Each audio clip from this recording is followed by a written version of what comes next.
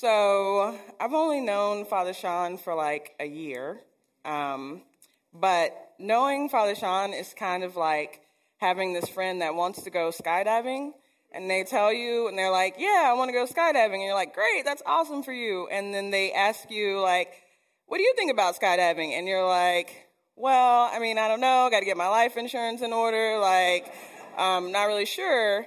But then they're like, why don't you just come along with me and you can just watch and feel it out.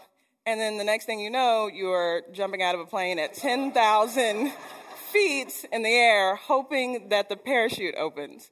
So here's to hoping that the parachute opens. But seriously, though, I was actually really excited to have the opportunity to preach on these particular scriptures for Christ the King Sunday. Because, you know, like all other Christians, Jesus is my jam. My great love for Jesus in response to his great love for me is really the only reason that I would do this today. And these scriptures in particular, this passage in Luke and this scene in the Bible, as gruesome and as hard to read as it is, combined with the scene that we know is coming, the empty tomb, is kind of like what it's all about, right? The fact that God came down to earth in the human form of Jesus Christ to be hung and pierced and die on a wooden cross to reconcile all of humanity to himself is a really big deal. And hopefully we get just a little bit of a deeper understanding of that moment today. But in particular, I want to go back to the Luke passage for just a second. So here we have Jesus. He's on the cross. The crowd beneath him, the synagogue leaders, the Roman soldiers are mocking him. They're deriding him and actually unwittingly calling him by his rightful name as Messiah and King. And then in verse 39, it says, one of the criminals who were hanged there kept deriding and blaspheming him and saying, are you not the Messiah? Save yourself, save us. So some of you know this already, and Father Sean already mentioned, but I'm currently in my second year in seminary. So last year, I took this Christian history course, and I had this professor he had this like really dry humor, but it was hilarious, but could also make you question like your entire life and everything you believed at the same time. I don't know, some people are really good at that. It's kind of wild. But anyways, he was brilliant. And one day he was talking about this particular passage and the two criminals on the cross. And he said something that really stood out to me, and I haven't forgotten it. He said, Jesus never turned to the other thief and said, and you won't. So I've heard this scripture preached dozens of times over the course of my faith walk. And I would venture to say that most of those times, the sermon that uses this story, it kind of compares and contrasts the two thieves on the cross. And then this comparison leads the congregation to agree that the second criminal, who acknowledged his sin and humility and sought help from Jesus, was who we should aspire to live like. I believe most of us would agree that it's always best to humbly take responsibility for our wrongs and to seek God for help. I mean, I do. However, outside of this story, we don't actually know much about these two criminals. Only that one was a shining example of acceptance of Jesus, and the other was not. So just for a bit today, I want us to consider the other thief. What do we actually know about this thief? Besides the fact that he was some sort of criminal, and we interpret that as thief, but we don't actually know what his crime was. We do know that crucifixion was reserved for those who were seen as a threat to the empire, who were violent, who were a danger to the community in some way. But I've often wondered what really brought this criminal to the cross with Jesus on that day. What was his life like before his crime, or at least before offending the Roman government? When I was teaching, I remember going to the seminar and learning about the connection between adverse childhood experiences and crime. So adverse childhood experiences are stressful or traumatic events and they can include abuse and neglect, have high rates of witnessing community violence, racial discrimination, abandonment, and food insecurity, among other things. 90% of juvenile offenders in the United States have experienced some sort of traumatic event in childhood. And up to 30% of justice-involved youth meet the criteria for post-traumatic stress syndrome caused by trauma during their childhood. The Attorney General's task force says that children who do not feel safe in their own schools and neighborhoods may come to believe that violence is normal and relationships are just too fragile to trust. These kids may in turn commit criminal activities to counteract feelings of despair and hopelessness. The benefit that we have in our society today is that there are people out there dedicated to doing this type of research. They're dedicated to figuring out what contributing factors might make someone prone to a life of crime, what might make someone feel so much despair and powerlessness that they resort to violent activity and even deride or distrust anyone who might actually be there to help them. In the year 33 CE, there were no researchers interested in this.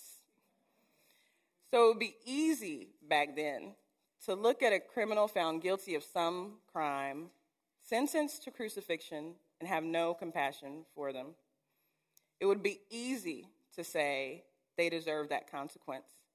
And even with the information that we have access to now, it's easy for us today to agree with them, to pass judgment, to withhold compassion, to make the other thief the bad one, the condemned one, without even knowing the rest of his story. And how often that in looking from the outside, we don't know the whole of someone's story. We don't always know the reason for a person's anger or disdain or rage at God, at the church, or at others. We don't know that it may be coming from a place of despair, frustration, powerlessness. Like a young man that I knew, left to fend for himself after the incarceration of a parent and the neglect of another, who with one mistake as a newly turned 18-year-old now carries a felony with him everywhere. One who has not been able to get housing, work, or even participate in changing the system in his state with a vote. Who begins to believe that no one cares, that maybe God is not listening. So the only way for him to survive is to go back to a life of crime, and in his despair, he might also scream at Jesus, "Are you not the Messiah? Save yourself, save us."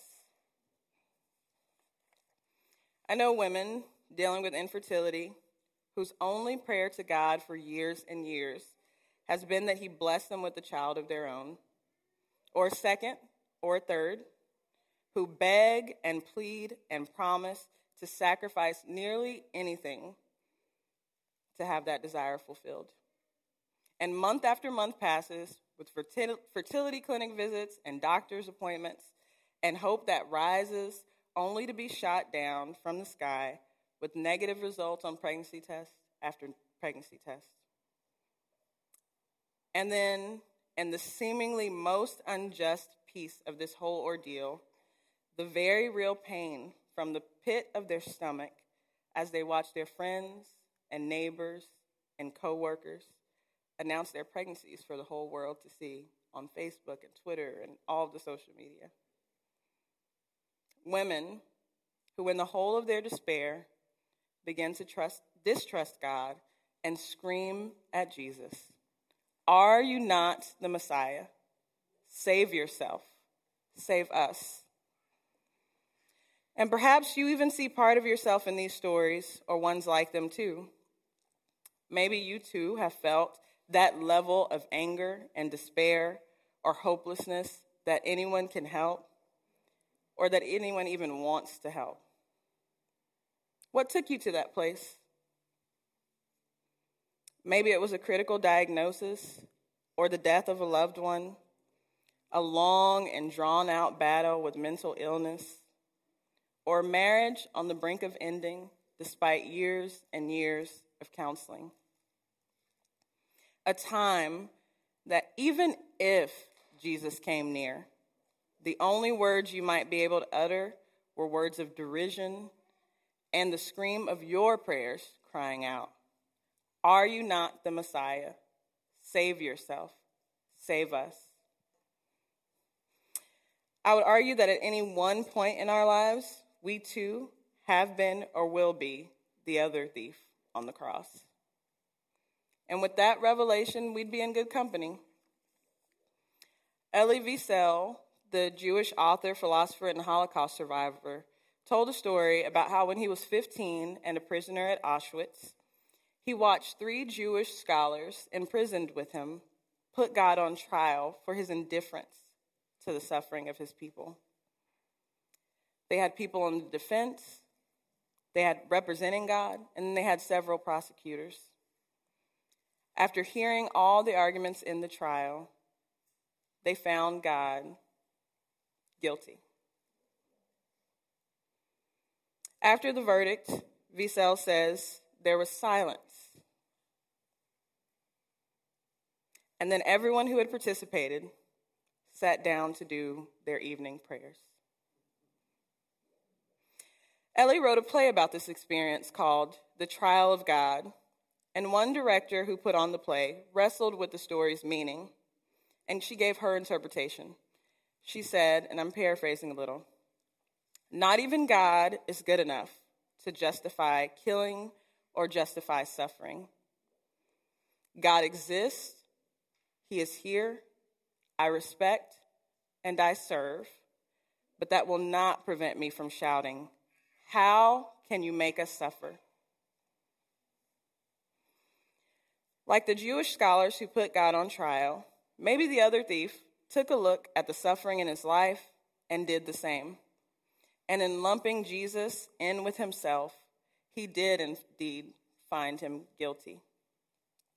Then he shouted that verdict in his derision and in his blasphemies. "Are you not the Messiah? Save yourself. Save us." The Hebrew word for blaspheme is nakav, and that can mean to pierce or puncture, literally or figuratively. So even as Jesus was pierced physically on the cross, the other thief, in his anger and despair, was piercing with his words. But in this passage, Jesus never turns to the other thief and says, "But not you," or even rebukes him. He simply takes the piercing in silence. And I believe, just as Christ offered forgiveness to the soldiers below, just a few verses before, when he says, "Father, forgive them, for they know not what they do," he held space for forgiveness and acceptance of the other thief. And y'all, this is the good news. As a king pronouncing his ruling, Jesus, from his cross-shaped throne, holds space for us too. Even in our bitter questioning, our unbelief, our anger, and confusion, as we ourselves in the pits of our despair cry out, "Are you not the Messiah? Save yourself, save us." He takes that pain into himself on the cross.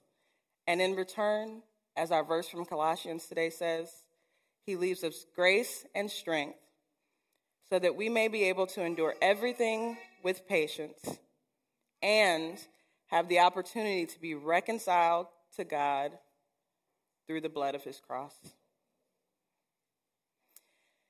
As we take a moment of silence to invite the Holy Spirit to speak, let us be reminded today that no matter where we are and what questions we have, the answer to those questions and our eternal salvation can be found at the table today in the body and blood of Christ, our King. Amen.